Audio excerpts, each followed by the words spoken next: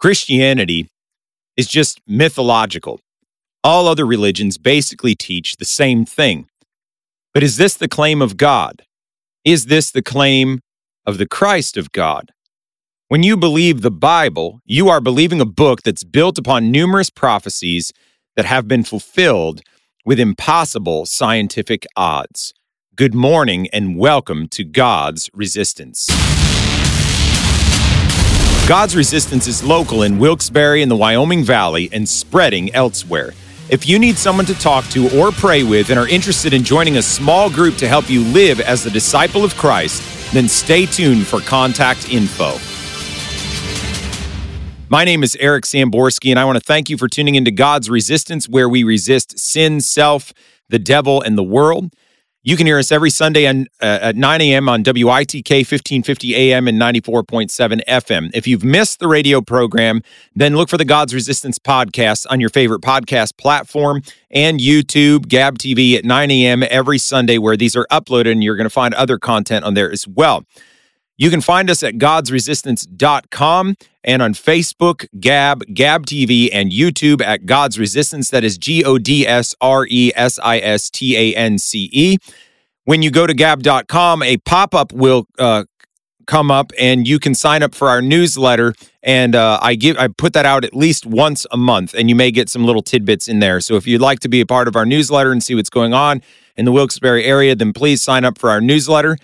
Make sure to like, follow, and turn on notifications for helpful spiritual content. We are normally in the public square in Wilkes-Barre every Sunday at noon. But I think coming through these winter months, there's going to be a little bit of a change as to how all that'll work. Definitely when the spring starts coming around, we're going to be out there every Sunday again, weather permitting. But you will find us there. Also, you can contact us at gods.resistance@gmail.com or give us a call at 570-362-7782. Now, let's listen in on today's briefing.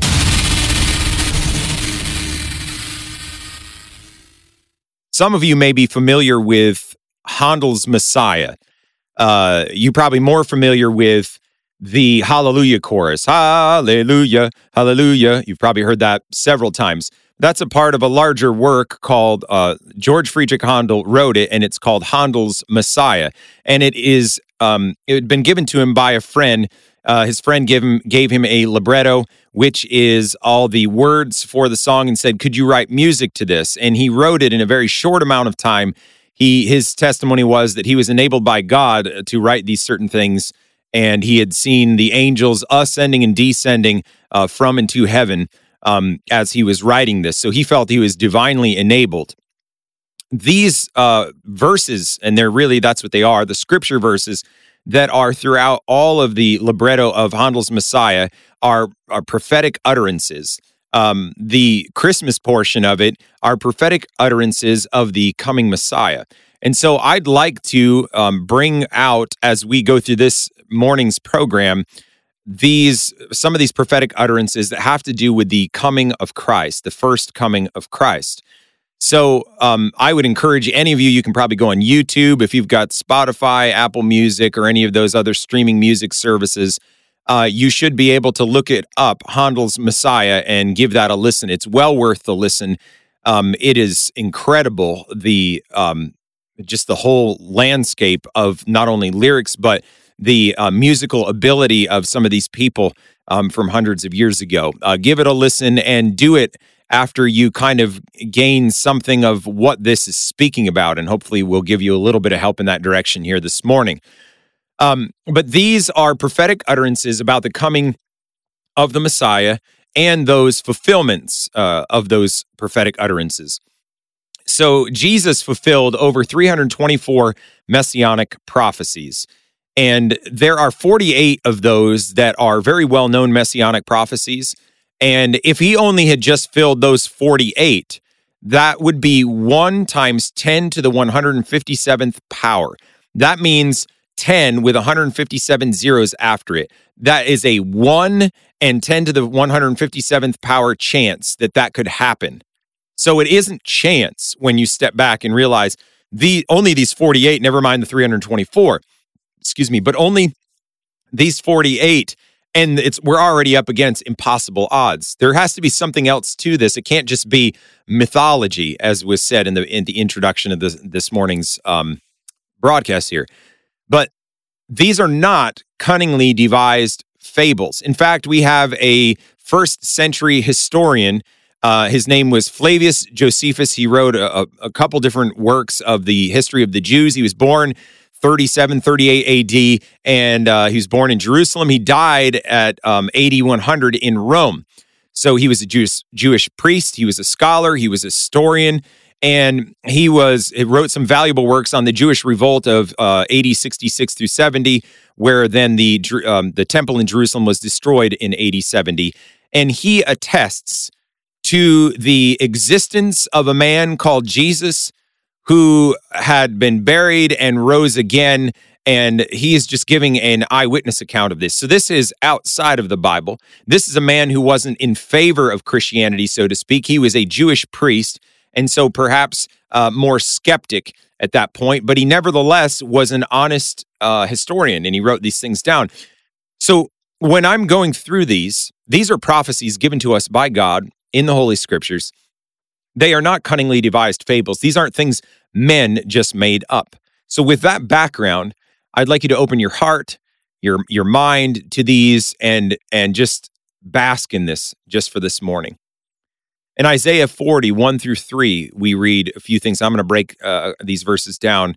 But comfort ye, my people, saith your God. Speak ye comfortably to Jerusalem, and cry unto her, that her warfare is accomplished, that her iniquity is pardoned.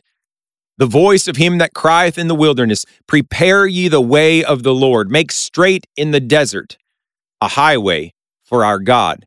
He starts by saying, comfort ye my people. Who are God's people? Well, right here in the immediate context, it was the Israelites in Babylonian captivity. They had been unfaithful to God and to his laws for hundreds and hundreds of years.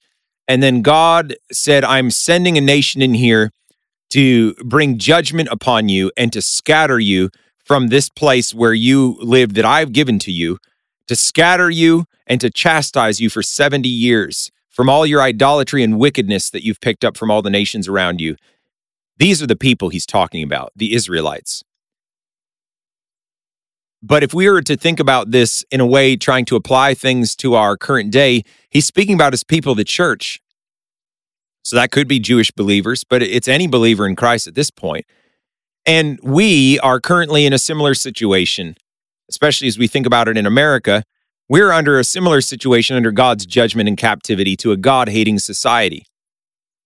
And he says, comfort ye my people, saith your God. Speak ye comfortably to Jerusalem, and cry unto her that her warfare is accomplished, that her iniquity is pardoned. Why would he say that? Well, because if you were a Jew in that time and you were pushed off into Babylonian captivity for the 70 years and your temple destroyed and taken away from everything you loved and known, if you were taken away from all of that, it may seem to be that God's forgotten me and he's angry with me all the time. Well, he's saying, speak comfortably to her, cry unto her, tell her warfare is accomplished, it's done, her iniquity is pardoned. He's got some blessing for his people, and that blessing is this coming Messiah. But he says, speak comfortably to her.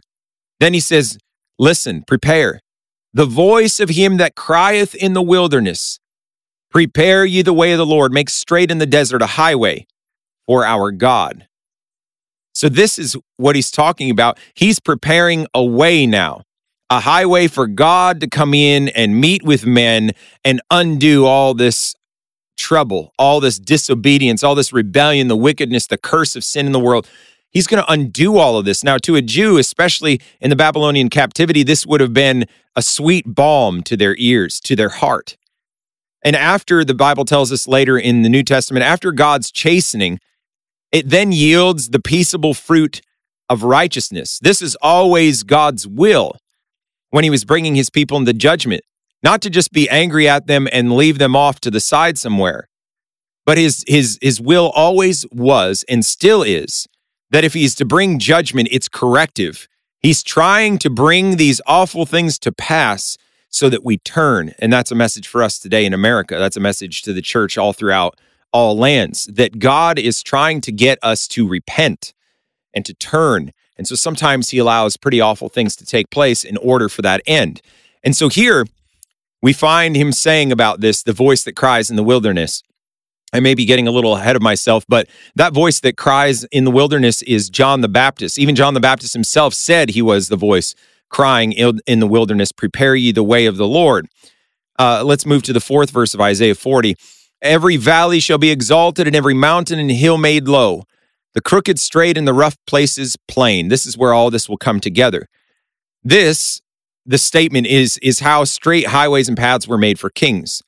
The idea, according to Barnes, the commentator, is taken from the practice, this is Adam Clark.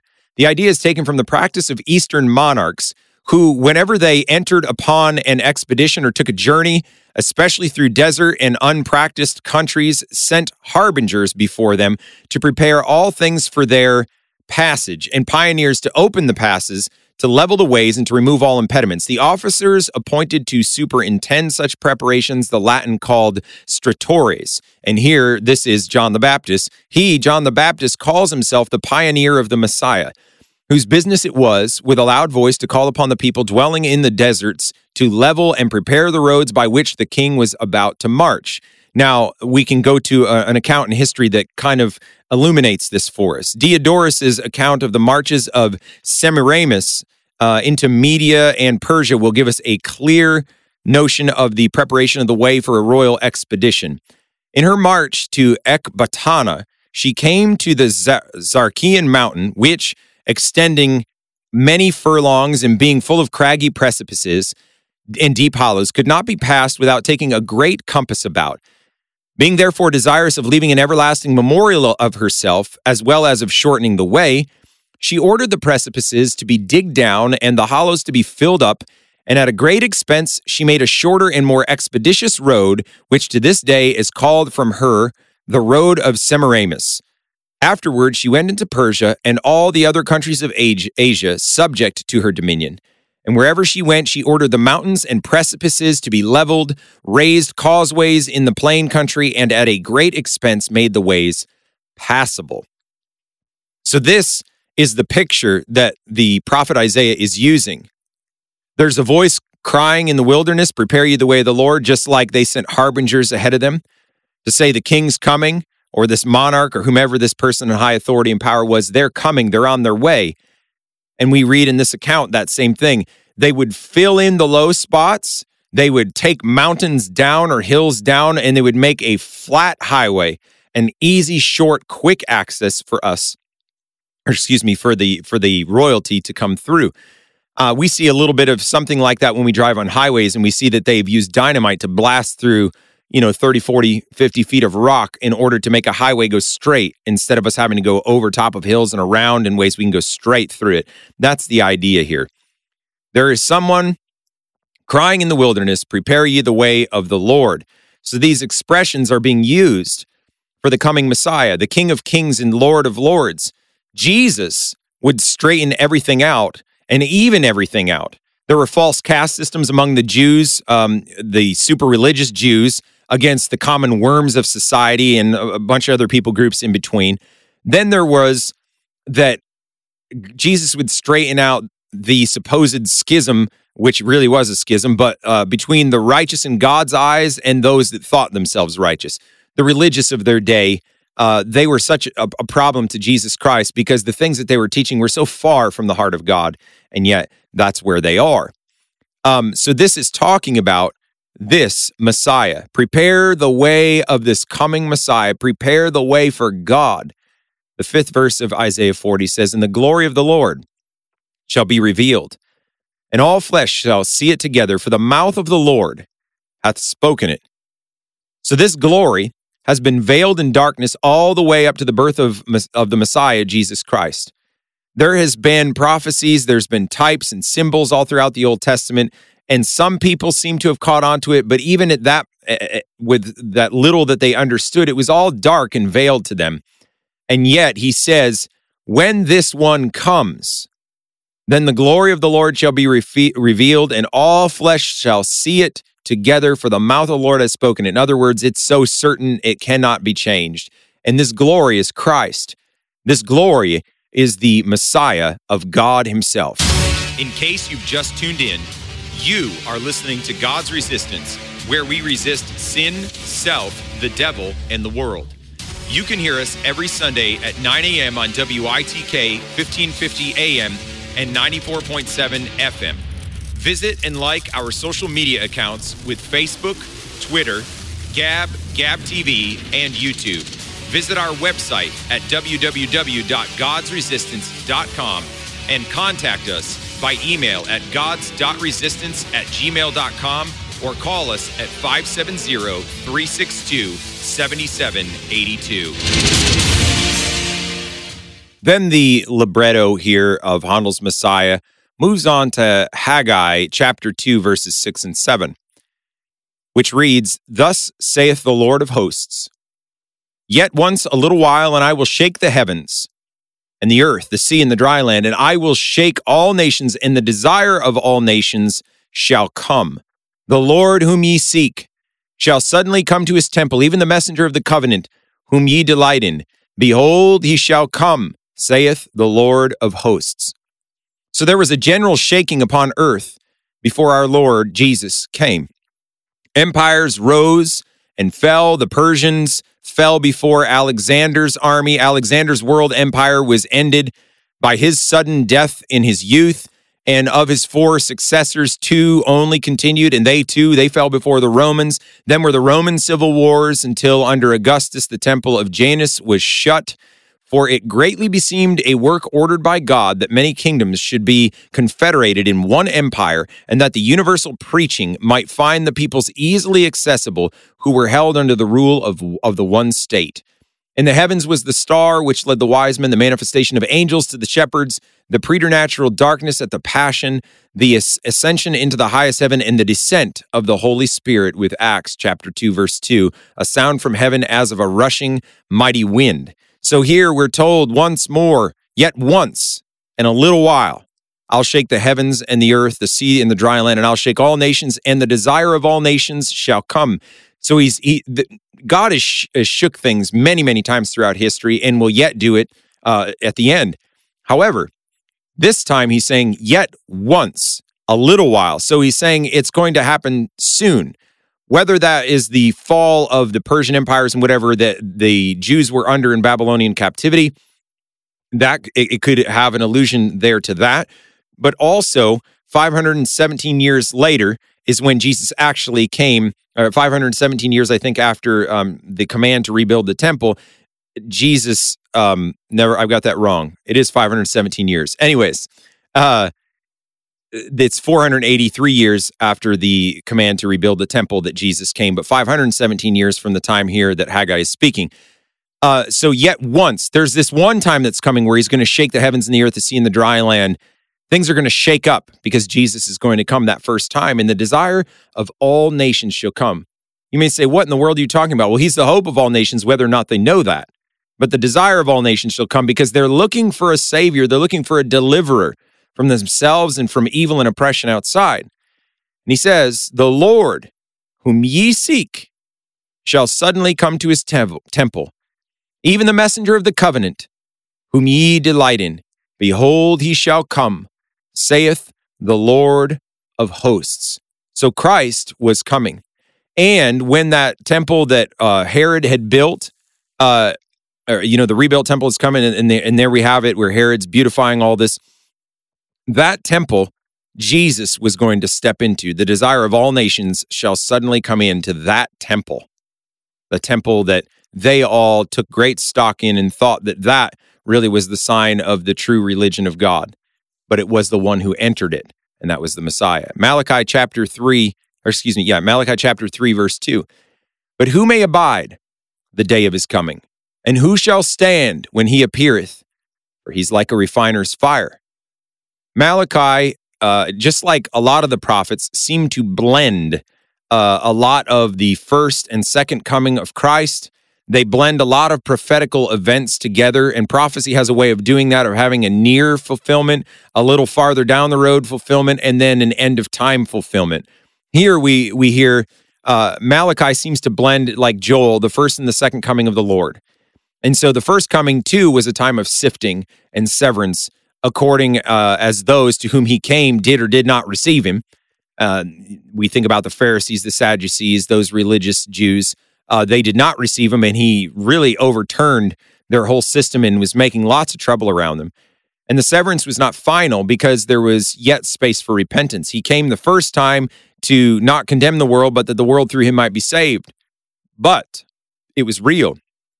And Jesus' first coming was an earnest and is an earnest of the final judgment. He came the first time just like as was prophesied, and there's prophecies about his second coming where everything ends. And so as sure as he came the first time, he'll come the second.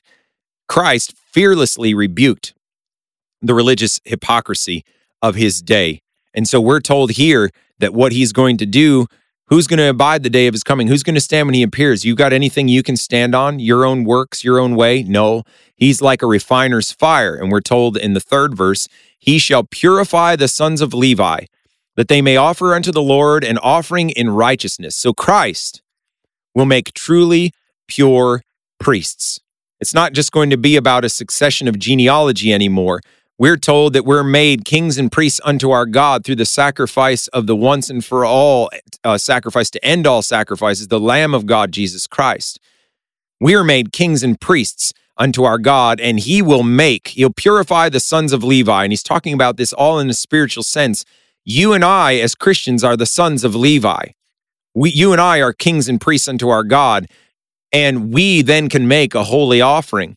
An offering of righteousness unto the Lord, because before that, we couldn't really do that. But because of his salvation, we can make an offering in righteousness now because of the salvation that comes through this Messiah, Jesus Christ. We're a peculiar people. We're a royal priesthood according to God. Isaiah 7:14. Behold, how's this going to happen? Behold, a virgin shall conceive and bear a son and shall call his name Emmanuel, which means God with us.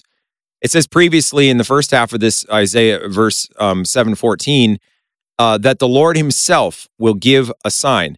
So if the word virgin here, behold, a virgin shall conceive, if that simply just means an unwed lady, a lady who hasn't had any kind of sexual relations, then this isn't a miraculous sign at all, because it says the Lord himself will give a sign. Why would a young unwed lady who has not had sexual relations be anything out of the ordinary? Why would God have to get involved in that and make it a sign? Except that this word virgin means this lady did not have relations with a man.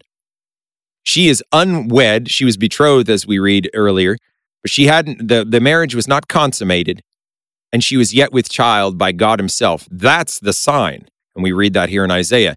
Behold, a virgin shall conceive and bear a son and shall call his name Emmanuel, God with us. So God is coming to meet mankind clothed in the same flesh as his creatures. Not God up there in the heavens, but God down here with me. I can touch and taste and handle of the word of life, as the apostles said. The Messiah, the Son of God, is named Emmanuel, God with us. And we can find throughout the scriptures, Jesus has many different names. And a lot of people have gotten caught up in all this. Well, no, that's this one and this name and this name. No, he has many different names. It's all talking about the same person. Isaiah 40, verse 9, O thou that tellest good tidings to Zion, get thee up into the high mountain, and this blends with Isaiah 61 as well. Get thee up into the high mountain, O thou that tellest good tidings to Jerusalem, lift up thy voice with strength, lift it up and be not afraid. Say unto the cities of Judah, behold your God. Arise, shine, for thy light is come, and the glory of the Lord is risen upon thee. These are wonderful prophecies. He's saying, thou that tellest good tidings to Zion, and Zion would have been Jerusalem, the people of God, get thee up into the high mountain. He's saying, get up on a high place, proclaim this so everyone can hear it. Tell your good news to Jerusalem. Lift up your voice with strength. Don't be bashful about it. But don't be afraid. Say unto the cities of Judah, behold your God, this Messiah. He's come in the flesh, God in the flesh. Arise, shine, for thy light is come, and the glory of the Lord is risen upon thee. So that was true for the day then when Jesus came to the Jews, but it's true for us now. We still have a good message. We still have good news to tell to all the world. Thou that tellest good tidings to Zion, in Isaiah 62, chapter 60, verse 2 and 3, for behold, Darkness shall cover the earth, and gross darkness the people, but the Lord shall arise upon thee, and his glory shall be seen upon thee, and the Gentiles shall come to thy light, and kings to the brightness of thy rising. So it wasn't ever supposed to be just for the Jews. It was for all of mankind. And it took the coming of Christ to shine the truth clearly upon such darkened hearts of his creatures, both the Jews and the Gentiles, the entire world. It took the light of Christ to come in and show us our hearts, and then show us who God is and show us the way back to God. Isaiah 9:2. The people that walked in darkness have seen a great light, and they that dwell in the land of the shadow of death, upon them hath the light shined. Christ is the light of the world and is the light of mankind. So we're walking in darkness, but now the great light has come in, and that great light is Jesus Christ. There's something special about the Christmas season. Christ hasn't been completely wiped out of society, though there's huge strides made towards that end. There's still something of the light of Christ that shines through at the Christmas season, and it should. We should never let it get buried in all this commercialism and nonsense. Isaiah 9:6, for unto us a child is born, unto us a son is given. This is a messianic prophecy. And the government shall be upon his shoulder. And listen to this. His name shall be called Wonderful, Counselor, the Mighty God. So the Messiah is the Mighty God, the Everlasting Father. He is one with the Father, the Prince of Peace. So any Orthodox Jew during these times of studying the scriptures would have understood this as a messianic prophecy, and that the Messiah would have been God, according to this scripture verse. And that's to any of the naysayers out now that say that, Jesus was not God. He is, and it's declared so here by the prophet. Luke 2:8-9 tells us of the account then. There were shepherds abiding in the field, keeping watch over their flocks by night. And lo, the angel of the Lord came upon them, and the glory of the Lord shone round about them, and they were sore afraid. This is a historical account that people are writing down. And the angel said unto them, fear not, for behold, I bring you good tidings of great joy, which shall be to all people. For unto you is born this day in the city of David a Savior, which is Christ the Lord. And suddenly there was with the angel a multitude of the heavenly host, praising God and saying, glory to God in the highest, and peace on earth, goodwill toward men. That's God's will. He wants to save the souls of mankind and make peace on earth through saved souls. And then ultimately, he's going to swallow all this up and make a world wherein dwelleth righteousness. Zechariah 9:9-10. Rejoice greatly, O daughter of Zion. Shout, O daughter of Jerusalem. Behold, thy king cometh unto thee. He is the righteous Savior, and he shall speak peace unto the heathen. That's us. If you're not Jewish, that's us. Isaiah 35:5-6. Then the eyes of the blind shall be opened, and the ears of the deaf unstopped. Those are the miracles Jesus did. Then shall the lame man leap as an hart, and the tongue of the dumb shall sing. Jesus did all of that. Isaiah 40:11. He shall feed his flock like a shepherd, and he shall gather the lambs with his arm, and carry them in his bosom, and gently lead those that are with young. Matthew 11:28-29. Come unto him, all ye that labor, that are heavy laden, and he shall give you rest. Take his yoke upon you, and learn of him, for he is meek and lowly of heart, and ye shall find rest unto your souls.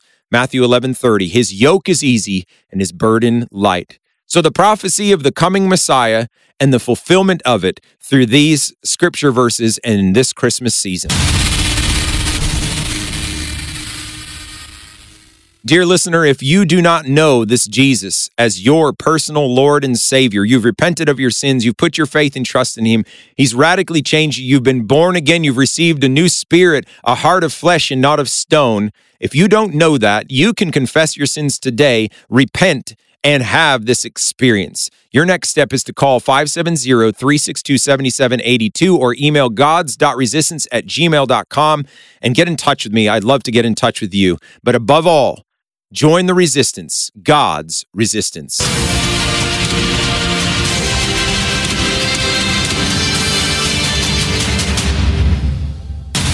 A special thank you to Spectacular Sound Productions for giving permission for the use of the song Heroes and Monsters, which was edited and used in part on this production. The permission was granted under Attribution Share Alike 4.0 International Creative Commons license. That license may be found at https://creativecommons.org/licenses/by-SA/4.0/legal code. See you out on the Wilkes-Barre Public Square.